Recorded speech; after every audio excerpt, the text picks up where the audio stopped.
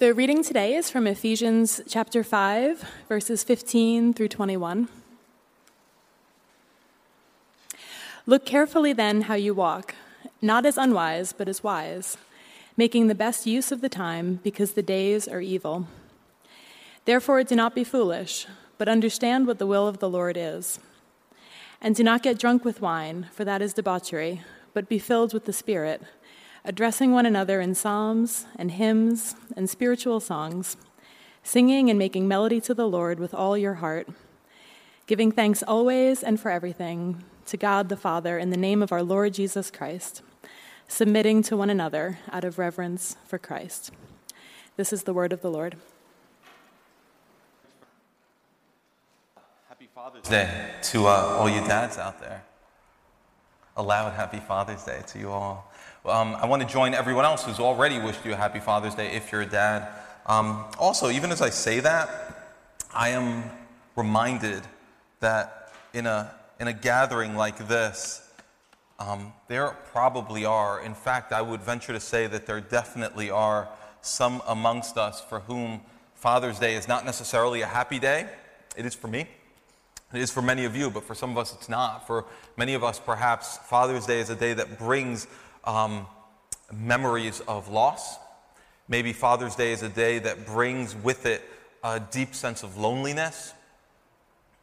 Maybe for some of you who are fathers, maybe fathers with grown children, Father's Day brings a deep sense of regret over your own failings as a father, and maybe over strained relationships and broken relationships between you and your children. And I want to acknowledge that, not only I want to acknowledge that before the Lord. And maybe for some of us, maybe memories associated with Father's Day are awful because we don't have a father, or we didn't have a father that we can really easily honor. Maybe your father was not an honorable man. Maybe your father was not a man who protected you and nurtured you and loved you the way that he was called to. And I want to encourage you today with the fact that the God that we worship calls himself a father to the fatherless, and he acts that out in every single way. He is the father that none of us could ever live up to. He's the father who gives everything to make us his own, and then he gives everything to make us who he's always wanted us and has called us to be. He's the Father who gives us everything, and he's the Father who will never leave us or forsake us. And we become his children simply by trusting in his Son, Jesus Christ. I want to encourage you with that, but I also want to encourage you to not experience your loneliness or your regret or your sadness alone. But I want to encourage you to find someone to share that with, someone to tell about how you feel today. Maybe it's another father, maybe it's someone else. You can wish someone a happy Father's Day and you can tell them about how you feel today. And I'm going to pray in a moment that in your efforts to do that we will be a community that respond with words that encourage and words that comfort and ears that listen and love that reflects the love of our Heavenly Father. So let me pray for us. God, our Father, we bless you and thank you for the very fact that we can approach you as your children, for the very fact that we have open access to you like a child to his own dad, that we can come to you with everything that is on our hearts. And so, Lord, I bring before you all the manifold needs of this church, needs that I am oblivious to in great measure, but needs that you are so keyed into, needs that you are invested in and that you care about. And I pray that you would draw near to us in our time of need. We ask that you would use us as your church to extend your love towards one another. And we pray, Father, that as a result of this gathering together, we would walk out of here with a greater, deeper understanding, not only in our brains, but a deeper understanding in the depths of who we are, that you are a good, good Father. that you are worthy to be praised, that your Son, Jesus Christ, is worthy to be followed. We pray that we would come away with that today. In Jesus' name, amen. I invite you to open up your Bibles, if you have a Bible, to the passage that Becca just read to us in Ephesians 5, starting at verse 17, or at verse 15, I should say. And as you do that, I'm encouraging you to open up your Bible so that you can kind of follow along as we walk through this passage. And I'll just share with you a brief story that relates to this, what we're going to look at in some way. Just a couple of days ago, about a week and a half ago, I had an opportunity to visit a natural preserve, kind of a nature sanctuary, not too far from here, and go for a little walk. I found this place online. I went there and I parked my car and I took my Bible and I said, what I want to do is walk down these little hiking paths and I want to pray and I want to find a place that I can sit down and read my Bible and do this in the quietness and the beauty of God's natural creation. And so I did that, but as I started to walk down this path, I came upon this board, this news bulletin board that told me that I needed to be very careful because there were snakes on the trail, or there were snakes in this environment, and these snakes were dangerous, and they could actually potentially kill me. And they like to hide underneath little steps and underneath rocks. And I read that, and I thought, man, this walk is actually going to be a little less calming and relaxing than I thought it was going to be. And then under that, there was another advisement. It told me to be careful because the park that I was walking in was a natural habitat for coyotes. And coyotes apparently are not all that dangerous. And if you see one, what I was told reading this, I read it very carefully. What it said is that if you see one coyote, what you should do is raise your hands and stomp up and down and act aggressively, and it'll turn away and run. And it said if it doesn't, or if you run into a pack of coyotes, it said go indoors, it said. And I wondered, like, how do I do that when I'm on a trail? How do I go indoors? And so I got really nervous when I started walking. And as I'm walking, I find that I'm praying, but I'm also praying that I won't get bitten by a snake or attacked by a coyote. I'm praying for all the things that God has laid on my heart, but I'm also looking and I'm being very careful. And every time there's some rustling of some leaves, I kind of look over there. And every time I come to a rock that looks a little suspicious, I look closely at it. And eventually I started to get calmer, and I was able to walk carefully and at the same time not feel terrified. I was looking for these blue diamonds that were nailed to some of the trees, and those blue diamonds told me that I was on the right trail, and they kind of directed me back around about 1.5 miles or so hike back to my car. It ended up being a wonderful walk, but I did have to walk pretty carefully. The passage that we're looking at today tells us to look carefully how we walk. Verse 15 of Ephesians chapter 5 says, "Look carefully then how you walk." And walk, of course, here is a metaphor. It's a metaphor for how we live, how you walk through the days of your life. Last week, the Apostle Paul, the author of this letter to the Ephesians, told us that we should walk as children of light, that we should walk in the light and that we should walk in love. This week, we're told a little bit more about how we should walk. Here's what Paul tells us. He says, walk with wisdom, we're going to see. He says, walk with understanding, and he also says, walk with the Spirit of God. With wisdom, with understanding, and with the Spirit of God. And what we're going to see is that each of these instructions it's not just a list. Each of these is vitally connected to the others. So look at verse 15 with me. It says, "Look carefully then how you walk, not as unwise, but as wise, making the best use of the time because the days are evil." So see this contrast that Paul gives us here. He says, walk as wise, don't walk as unwise. And I think the question we have to ask is, what does that mean? What does wisdom mean? What does it mean to walk wisely? And I think the best place for us to go to find out what Paul means by wisdom is to see what the Bible says about wisdom elsewhere. And what we find, if we look hard enough, is that the Bible has lots to say about wisdom. We're not going to look at all of it. I just want to look at this one verse in the book of Proverbs, chapter 9, verse 10. This is a passage that maybe, if you grew up in church, you may have memorized this as a kid. I'll read it to you. The fear of the Lord is the beginning of wisdom.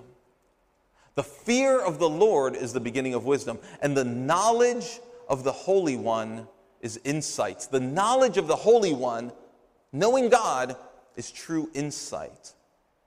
So what the proverb is telling us is that whatever wisdom is, here's where it starts. It starts with fearing God. It starts with knowing the Holy One. And I believe what this is telling us is that true wisdom begins with knowing who God is and knowing how we relate to Him. Why are we going to fear God? It's because we know who He is and we understand how we relate to Him. When we know who God is and we understand how we relate to that God and we understand all that He has done for us, that's the beginning of where wisdom starts. And in fact, that's what the first 3 chapters of the book of Ephesians is all about. We spent a couple of months looking at it. Paul again and again is saying, look, here's who God is. Here's who you are. Here's what God has done to make you His own. Here's what God has done to rescue you, to give you new life, a new identity, an inheritance eternally in heaven. Here's what God has done for you. And the more we understand that, the more we go to not just memorize facts about it, but experientially understand what that means, and then walk in the light of it, that's how we grow in wisdom. Could say wisdom is learning how to live in light of who God is and who we are and what He's done to save us. Here's another way to look at it. Wisdom is living in light of what's really true. Wisdom is living in light of what's really true in all the details of life. And that begins by knowing what's really true about God, what's really true about you, your identity, and what God has done for you. Yet another kind of facet, another angle to, I'm trying to say the same thing just in different ways. Another angle we could look at it is this way. True wisdom is living in the light of the gospel. Because what do we see in the gospel? We see who God is. We see who we are in our need of salvation and what God was willing to do to make us His, to make us His children. It's living in light of the gospel. And according to the Apostle Paul, here's one way that wisdom is lived out. Wisdom is lived out according to verse 16 by making the best use of the time because the days are evil. Make the best use of the times because the days are evil. We can read this kind of quickly and just say, oh, God's telling us to be like good managers of time. Like use your time well, budget your time well, come up with a schedule, be productive, increase productivity, and there's wisdom.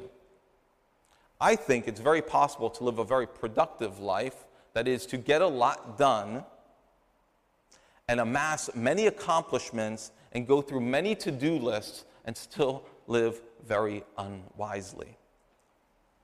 I think that what God is talking about to us here has to do in some way with the way we use the hours of our day. There's no doubt, but I think it goes way beyond that. He's not just saying, manage time well. He's saying, make the best use of your life. Make the best use of these days that you live in now as a whole. Use your life well. Redeem it for God. In Psalm 90, verse 12, the psalmist says, teach us to number our days that we may get a heart of wisdom. What does that tell us? Teach us to number our days, Lord, so that we can get a heart of wisdom. Help me to understand that time is short. Help me to understand that my time on this earth with the people that you've entrusted to me, the family and the friends you've entrusted to me, the time that I have in this job, in this vocation you've given me, the time that I have in this neighborhood where you placed me, all of this is short. It's a blip. It's like that. So teach me to understand that so that I might live wisely and actually live the best I can in these circumstances you've given me, these temporary circumstances. According to this passage, the days are evil. And we could say this about today. We could look at the news and we look outside our windows, we look at each other's lives and we see the effects of evil. We see the effects of sin and death and hatred and polarization and animosity. We see all of that. We're in the middle of an election cycle. It's like all over the place. But it's always been this way. When Jesus says the days are evil, he's not just talking about first century Palestine. And when we read that, we're not just supposed to think of 21st century America. When we see the days are evil, we're supposed to think this is the time in between when Jesus was on earth the first time and when he comes back again. That whole period, those days are evil. Are there beautiful things happening during those days? Absolutely. In one sense, that period of time between Jesus' first coming and his second coming, those are the days of salvation. Those are the days when people are coming to know Jesus. They're getting born again to life. But from another angle, those are evil days. Terrible things are happening. People are in desperate need of the gospel. People are in desperate need of God. They're lonely, forsaken, dead in trespasses and sins, Ephesians says. Live in those days and make the best use of the time. I want to make an application here that may seem a little random, but I hope I don't think it is, and it's something that's been on my heart, especially given today's Father's Day. It's not a Father's Day sermon, but here's something for you dads and for parents. I think one of the ways that we make the best use of these days is by looking at the time that we have with our kids, realizing how brief they are, realizing the evil surroundings that they're growing up in, that they will continue to grow up in, and we seek to disciple them. Making the best use of the days, at least in one small way, means discipling our kids, loving them. Those kids that tell us, Happy Father's Day, I love you. Committing ourselves to lead them to Jesus daily. Not just providing them with moral instruction, and not just, although they need that, and not just providing them with skills to know how to be able to survive, although they need that. There's so many things our kids need us to teach them, right? But I'm thinking of what Deuteronomy 6 tells us to teach our kids. Where God comes to his people, he comes to us, and he says, I'm the Lord. The Lord your God is one.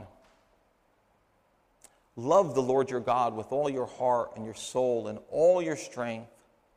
And love your neighbor as yourself. And he says, these things that I've just taught you, teach them to your children. Teach them diligently. Not teach them in moments of convenience, but teach them diligently. It's this, he's giving us there. God is giving us one way that we can make the best use of our days. I can say this. I don't think any of us as parents would ever regret putting aside another task, canceling something, putting aside a device, or carving out time in our schedule on a rhythmic, regular basis to talk to our children about Jesus and to teach them that the Lord, their God, is one, and that they should love the Lord with all their heart, soul, mind, and strength, and love their neighbor as themselves. And they can't do that, so they need Jesus to come and rescue them. None of us will ever regret spending time doing that. I know that in my own experience, what I regret is not doing that more. So I encourage you. I'm not trying to guilt you, I just encourage you, and I encourage myself. Us as a community, it's not easy, but let's do this. Let's commit to do this together. I think that accountability can help in this. We can help each other disciple our children in the midst of the busyness of work and school and extracurricular stuff and the busyness of church. Isn't it amazing that even the busyness of church can keep us from discipling our children? Well, let's find ways as a community to never neglect that. There is wisdom in that, deep wisdom in that. The Apostle Paul goes on in verse 17. This is the second thing he tells us to do. Not only walk as wise and not unwise, but then he says in verse 17, therefore do not be foolish, but understand what the will of the Lord is. Understand what the will of the Lord is. Therefore, because God wants you to walk wisely, here's what you need to do.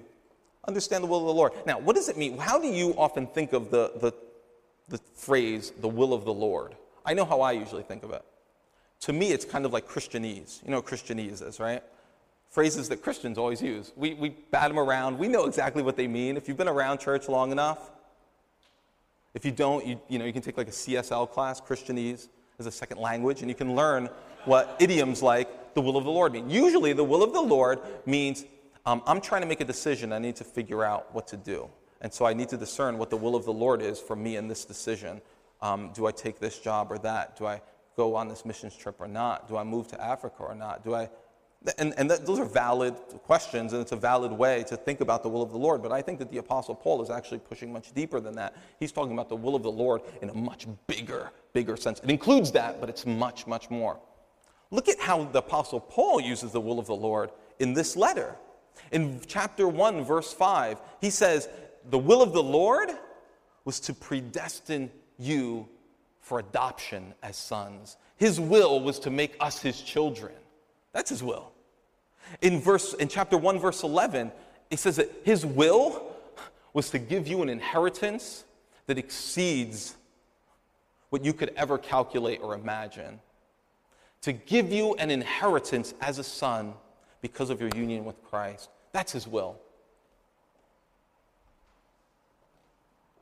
In chapter 3, verse 10, we find out that his will, his purpose, is to display his wisdom to the whole universe through the church. That's part of his will too. You see, the will of God is pretty expansive. It includes adopting people to make them his. It includes promising us an inheritance. It includes all of the plan of salvation, his whole plan for how he's going to take people like us and rescue us from our lostness and our sins. That's all part of the will of God. And then, what he requires of us and how he calls us to live in light of what he's done, how he wants us to just do life and live out our days, that's part of the will of God too. So think about it this way. Think about it this way. The first 3 chapters of this whole book talk about the will of God. It talks about the will of God and his plan to save people and create a whole new society, a whole new community of people from every tongue, tribe, and nation, from every socioeconomic background, from every political background, from every ethnic background, to bring them together into this new community to the praise of his glorious name. That's his will. And then the whole second part of this book, we see that his will is for us to live in light of that. To live in light of the new identity he's given us. It involves repenting of sin and believing in Jesus. It involves the way that we talk. It involves the way that we live out our sexuality. It involves the way that we relate to one another in families and in the workplace, etc. In fact, throughout the rest of this book, Paul's going to give us a lot more details on what the will of the Lord is. But I want us to think of the will in that big way and then say, wow, this is true wisdom. Trying to grasp all that and live in light of all that, that's going to take time, isn't it? That's going to take a lifetime of prayer and meditation and living in community with others to deeply, truly get some kind of grasp on that big, vast, amazingly wise will of God. You know, in the passage that our brothers that Chad and Alex preached on last week, in verse 10 it says, try to discern what is pleasing to the Lord. I think that's very similar to understand the will of the Lord. It's try to discern what's pleasing to God.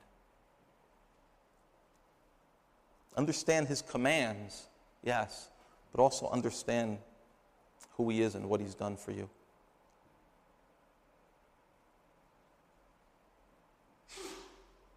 The way we grow in that understanding, I think, is through drawing near to God. It's by listening to his word in the scriptures. It's by engaging him in prayer and meditation, meditating on his words, meditating on what we know to be his will, so that we will come to a better understanding of those aspects of his will that are really, they just, either they're confusing to us, or perhaps they're just familiar to us, and they've never really sunk down deep into our hearts to really make a difference in the way that we live. We grow to discern the will of God and to know the will of God as we expose ourselves to Him and speak to Him and hear Him speak to us. That takes time. That takes a slowing down. No one understands the will of the Lord automatically. It's a process by which we place ourselves before God, make use of the means He's given us, word, prayer, fellowship, the public gatherings, all these means that He's given us, and we take use of all of this and we say, Lord, use all of these things to help me understand what your will really is. There's a third thing and a last thing that the Apostle Paul tells us. So it's walk as wise, not as unwise. Don't be foolish, but understand the will of the Lord. And then there's this last contrast. He says, and do not get drunk with wine, for that is debauchery, but be filled with the Spirit. Filled with the Spirit. You see the contrast again. Don't get drunk with wine, be filled with the Spirit. And I want us to kind of look at this. I think we can come to this verse with some preconceptions. And I want us to come to this verse in a kind of fresh way and see what it's really saying to us. Notice the stark contrast there. There's meant to be this hugely stark contrast between what being drunk looks like and what being under the influence of the Holy Spirit looks like. Very different things. It's not that they look the same, but one is drunk on the Spirit, one's drunk on wine. No, they're meant to be very different. Jesus doesn't say, or the Apostle Paul doesn't say, don't get drunk on wine, but get drunk on the Spirit. He doesn't say that. He doesn't say, don't be intoxicated with alcohol, but be intoxicated. The Holy Spirit doesn't say that. What he does say is, don't get drunk with wine. Instead, be filled with the Spirit. The effects of each of these things are very different. Maybe you've experienced personally what being drunk looks like or feels like. There's a lack of self-control. One is put in jeopardy and puts others in jeopardy. There's a tendency to act foolishly, to do things that you would never do. That's what it looks like, at least in part, to be drunk with wine. What does it look like to be filled with the Spirit? Very different. Under the influence of the Spirit, it's not a lack of control, but we would expect to see the fruit of the Spirit, which is a growth in self-control. What we see is one who is filled with the Spirit, rather than jeopardizing and putting others at risk, they give life and help, and they build others up. To be filled with the Spirit is not to act foolishly, but instead to act wisely, to live out the will of God. And in fact, I don't even need to list all that, because I think we can look at what Paul says and say, here's what being filled with the Spirit, at least in some way, is meant to look like. This is not an exhaustive list of what it looks like to be filled with the Spirit, but I believe that it's a partial list. It says being filled with the Spirit leads to speaking God's truth. Look at verse 19. Addressing one another in psalms and hymns and spiritual songs, singing and making melody to the Lord with your heart, giving thanks always and for everything to God the Father in the name of our Lord Jesus Christ, submitting to one another out of reverence for Christ. Here are some of the ways that being filled with the Spirit plays itself out. It leads to us addressing one another in psalms and hymns and spiritual songs. That is, singing and speaking God's words to one another in a way that worships God, because we're making melody to the Lord in our hearts, but we're also addressing one another. We're building each other up, encouraging one another, consoling one another, pointing one another to truth. You realize that when we read, it's something just as simple and as mundane as reading Psalm 130, verse 9, we read earlier, that we are engaging in this activity that the Spirit loves. We are addressing, we're not just reading. I hope we're not just reading words automatically off the screen.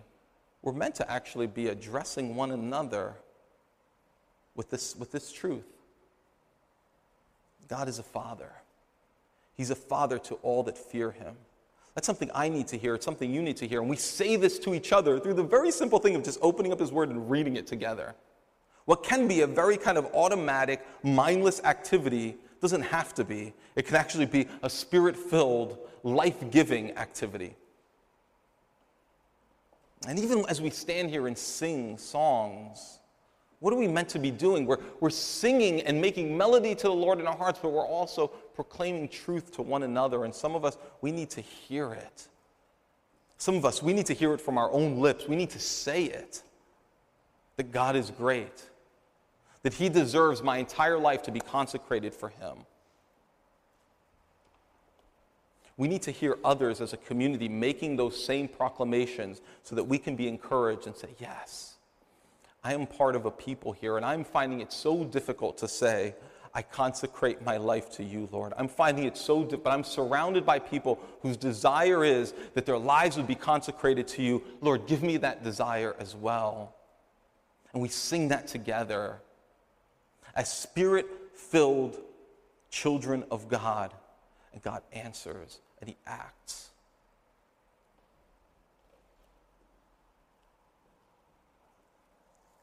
Worship in song. I was reminded of this week, and I want to thank the worship team for the tireless work that they put in week by week by week to facilitate and help us worship God and minister to one another. Worship in song, it's teaching and preaching truth to one another. It's prayer, isn't it? It's meant to be. It's praise. It's also even meant to be lament. We're meant to be singing songs at times that we're lifting up our hearts to God like the psalmist does. We're saying, where are you, Lord? I'm lost here. Deeply needy, and I don't see any hope. Lord, will you answer? Do you see us in our need? We're lamenting, we're praising, we're fellowshipping even as we sing. In ways that honestly, I think sometimes is even better and deeper than the ways that we quote unquote fellowship when we talk about the game that I want to watch tonight. And I really do want to watch it tonight. God has in His wisdom given us these rhythms, these things that we're meant to engage in that if done mindlessly, they're useless. But if done under the filling of the Spirit and with a desire to really see them be used for our good, are health-giving and life-giving.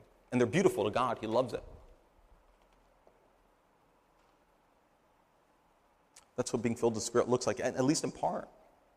It looks like thanksgiving. It looks like us giving thanksgiving to God in the name of Jesus Christ. See, do you notice by any chance, I'll just mention this, the Trinity here. God says, look, if you are filled with the Holy Spirit, you will give thanks to the Father in the name of Jesus Christ the Son. It's this whole Trinitarian worship that happens. God as a whole is involved. It's awesome. And then we submit to one another as well. We submit to one another. There's a humility that's brought into us through the work of the Holy Spirit in us. Rather than doing things from selfish ambition and conceit, as Philippians says, instead we count others as more significant than ourselves. It's part of what it looks like when the Spirit is at work. Don't you see that when the Spirit is at work in your family? What do you see? You see people submitting to one another. You see people thinking like, it's not all about me. It's about what you need. When we see that, we should celebrate it because it's totally unnatural. You see people submitting their preferences to one another, even submitting their opinions to one another. Not ultimately out of reverence for one another, but ultimately out of reverence for Christ. Because we know Jesus is faithful, I can submit myself to you, Robert. Not because I know you're going to be faithful and you're always going to have my back and you're always going to live up to my expectations of you. I don't know that for sure. But I can submit myself to you and I can say, you are more important than me because Christ is faithful and He's called me to it. And we can do that as a community. John Stott, the old famous 20th century British preacher, said, those who are truly subject to Christ do not find it difficult to submit to each other as well. Paul is going to give us a lot more guidance on what that looks like in the rest of this book. Even in the passages we'll be looking at in next week and following, we'll be looking at what this submitting to one another really looks like. But for now, to end today, I just want to give you a couple of final takeaways, a few things that I want us to walk away with. Hopefully will help you. The last command here in verse 18, it says, be filled with the Spirit. I want us to notice that this is not just one command amongst the three.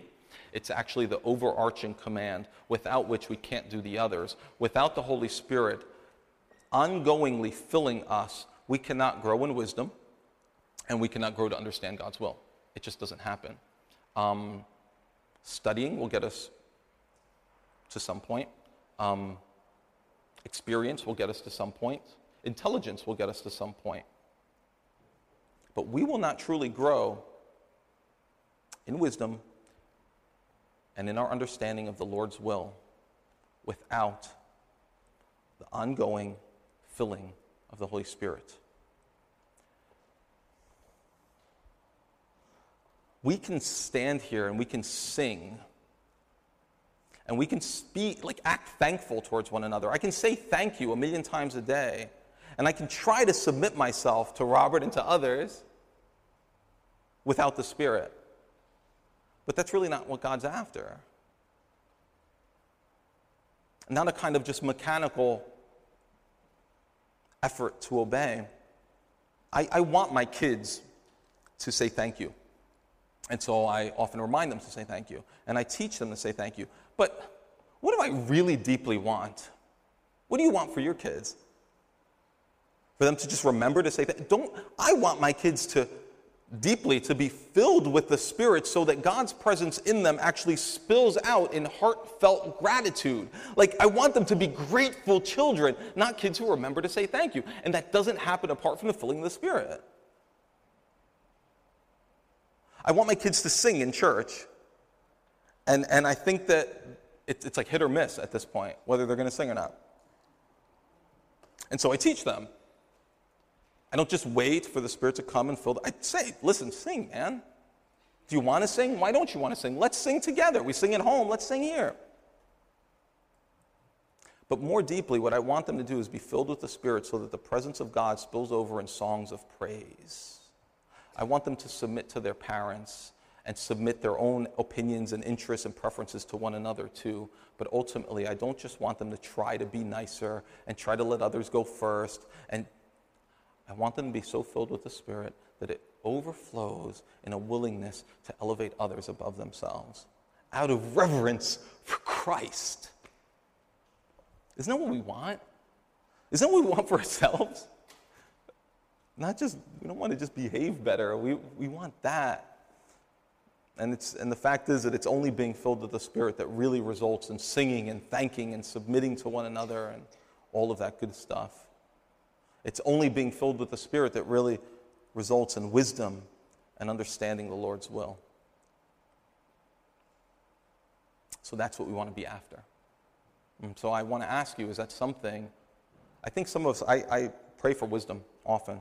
Pray for understanding. Perhaps you do too. Perhaps you do that, and perhaps you also pray for God to help you to understand His will when it comes to making decisions. Or you ask that He'll give you victory over some of these sins that have been entangling you and you've been struggling with. And I think those are good things to ask. We need to be desperately asking for those things. But I want to encourage you and challenge you to ask for the Holy Spirit, ask God to be ongoingly filling you with the Holy Spirit. Because the fact is, when Paul says here, be filled with the Holy Spirit, there's some things about that verb, be filled. First of all, it's an imperative, it's a command, it's an obligation to be filled with the Holy Spirit. He's talking to Christians who already have the Spirit, but he's saying, be filled. Be filled, it's an obligation. It's also passive. It's in a passive mood, for those of you who care. And what that means is that I can't fill myself. He needs to fill me.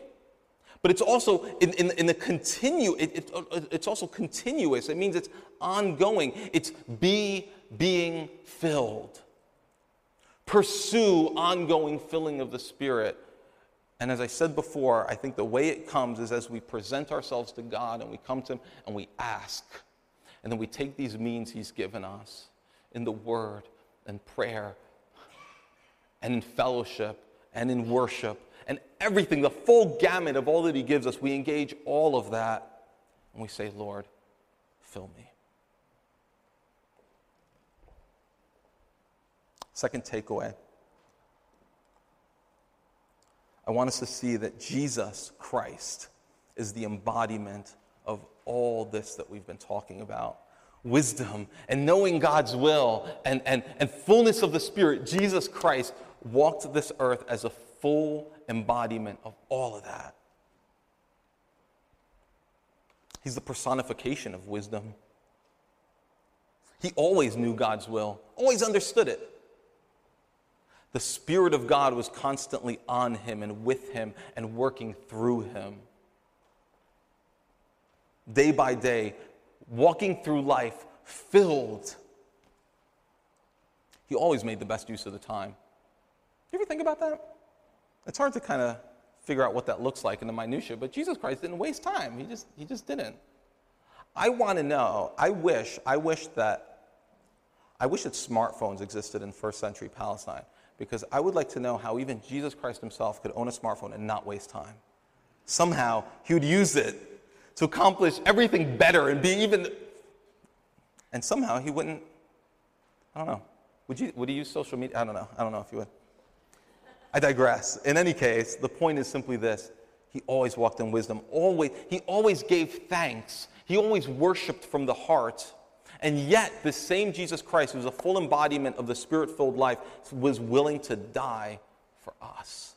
He was willing to take the place of people who by choice, and sometimes accidentally, but often by choice, reject wisdom, reject understanding, don't seek the filling of the Spirit, don't give gratitude, don't cry out in worship, don't submit to one another. And he's willing to say, I see you in all of your brokenness. I see how you failed to live out Ephesians 5:15-21. You failed miserably.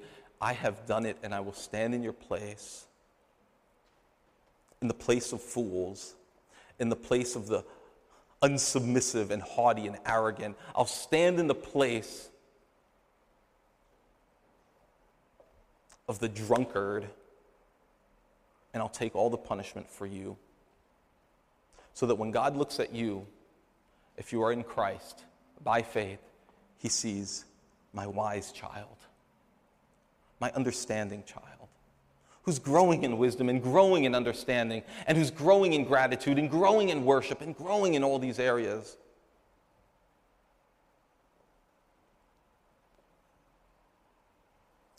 We said before that the pathway of wisdom begins with the fear of God, knowing who God is. And I would say just one takeaway from that is that the pathway to wisdom begins by believing in Jesus Christ. It begins by seeing that there's no wisdom apart from him, that our efforts to be wise apart from believing in Christ will prove futile. God says that he looks at the wisdom of man and its foolishness to him. The best we can do in our own wisdom is foolishness to him. Third takeaway.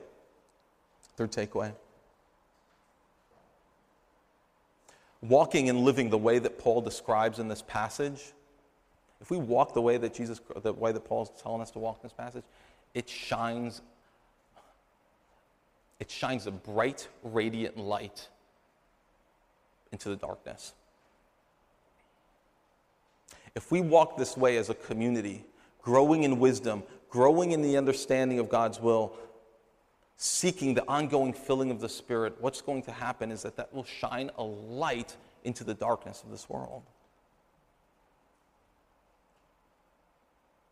This past week, I was listening to All Things Considered. I don't know if you ever anyone listen to All Things Considered? It's a program on National Public Radio. And they were interviewing a guy by the name of Justin Torres. Justin Torres is young, he's gay, he's Latino, and he's a writer in Florida. And he was writing in the aftermath of what happened at Club Pulse, a gay nightclub where over 50 people were killed and just as many, if not more, were injured as a result of a terrorist attack, a hate-filled, violent, gruesome attack And Justin Torres is writing about how he responded in the aftermath of all that. And here's what he said. He said, "I think that for queer people, that bar has served so many more purposes than just a place to kind of drink and socialize." He said, "It's a place to kind of be transformed." You know, people talk about that gay bar like it's a church, Justin Torres said. It's like a church. It's where we go to be transformed. Then he goes on, he says, it's sacred, that place is. He says, it's people, you go and you worship, he says. You dance, you celebrate, you connect, and it's sacred, Justin said. And I'm listening to that as I drive down 287. And I'm reminded that there's this deep, deep darkness in what happened at Club Pulse in Orlando. A deep darkness in the loss of life, people made in the image of God, stripped of life. But then I'm also realizing as I listen to Justin's words that there's a deep darkness there as well. I'm struck by the deep darkness in his own words. And I don't miss that. Don't miss that. You heard how he uses these religious words, these words of worship and transformation and sacredness to talk about that place where that violence happened. And what he described, and it should break our hearts. I think if it doesn't, I think there's something deeply wrong with us if it doesn't, because this means that place was filled with people who needed to be known, people who needed to be given Jesus, and instead someone who didn't know them hated them and gave them death. Instead of Jesus, they got a hate-filled killer. Justin Torres and the people he's describing are just like any of us in the sense that they're longing for something to worship, longing for something to celebrate. In his own words, they were longing for a place and a way to be who they really, really are, to live in the freeness of who they really are, longing to be transformed even, he said. And I would say that all those desires were in their hearts for such an important reason.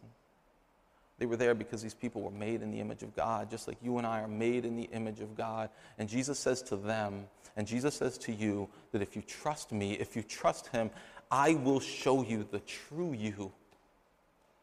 And I will give you a new you. Jesus says, you were made to worship something. There's no escaping it.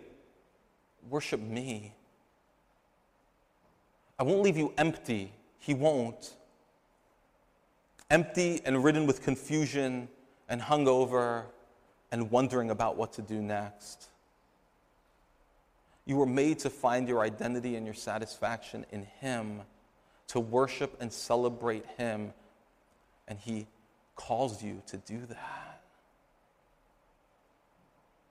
And he won't just affirm any of us in the life that we're in. He won't just affirm you in whatever life you're living. He'll do so much better than that. He will bring true transformation, and he'll call you and he'll empower you to walk in the light, to live life the way that he knows you were meant to live it.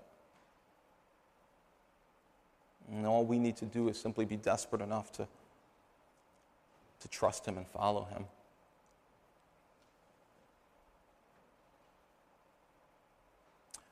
This is the final thing I want to share with you today, and then I'll stop, I promise. If you are wrestling with sin, whether it has to do with sexuality, whether it has to do with same-sex attraction, or any number of sins, but those are the ones that God's really just placed on my heart through various means and various people. If you are wrestling with in those areas, would you consider, I want you to hear this as an invitation and not a command, but would you consider coming and talking to me about it? I know you don't owe me that, If you're struggling sexually, if you're struggling with same-sex attraction or any other, you don't owe me that, but I invite you to do that. And if not me, then someone else in this community. Would you do that? Someone that you believe will listen, or that you hope will listen and wrestle with you and humbly speak truth in love to you. Would you please be willing to do that? And as I say that, I realize that is a huge request, and it involves so much risk. But I invite you, and I believe I can invite you in the name of Christ to do that. Whether you're a follower of Jesus or not, to bring your struggles and your sins and confusion into the light and to seek help, and to allow others to prayerfully point you and to point one another to this Savior who offers real hope. And I ask you to do that because I long to learn from you also about the ways in which I and we as a church can best help you fight sin. Fight for repentance and faith. I started by saying that I went on this walk in the woods and I somehow escaped death and I made it home. And I'm struck by the fact that walk would have been a little bit easier if I had someone with me, walking alongside me. And so I want to remind you of something that I think we've said before, but I want to remind you of it again and again and again. We cannot be a community of people who walk and stumble and fall and crawl in isolation and in silence, and then get together and say, oh, I'm walking just fine, I'm doing well. A couple little stumbles here and there, but I'm fine. I'm good. That's not God's design for your good. It's not God's design for us. It's not his design for displaying his wisdom. We can't be a community that says, look, my walk is my business, your walk is your business. One of the ways in which God calls us to submit ourselves to one another is to actually say, your problems are my problems. I submit myself to you to even make your problems mine. They are not an annoyance to me. They are not a distraction to me. They are not something that I wish you just keep to yourself. I want to hear them. And if I have no words, then I will listen and we will go to God together. And if I have words to speak to you from God, I will speak them in love to you.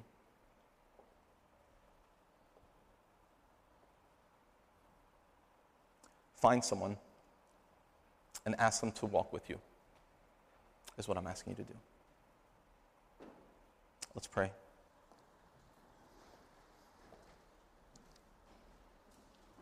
Our God, you've given us a high calling here to walk wise, to know your will, and to be filled with your Spirit. We thank you, Lord, that you give us Christ who embodies all of that. And he's not just an example, he's a substitute. He did it in our place so that now we are freed up and empowered to walk this way too.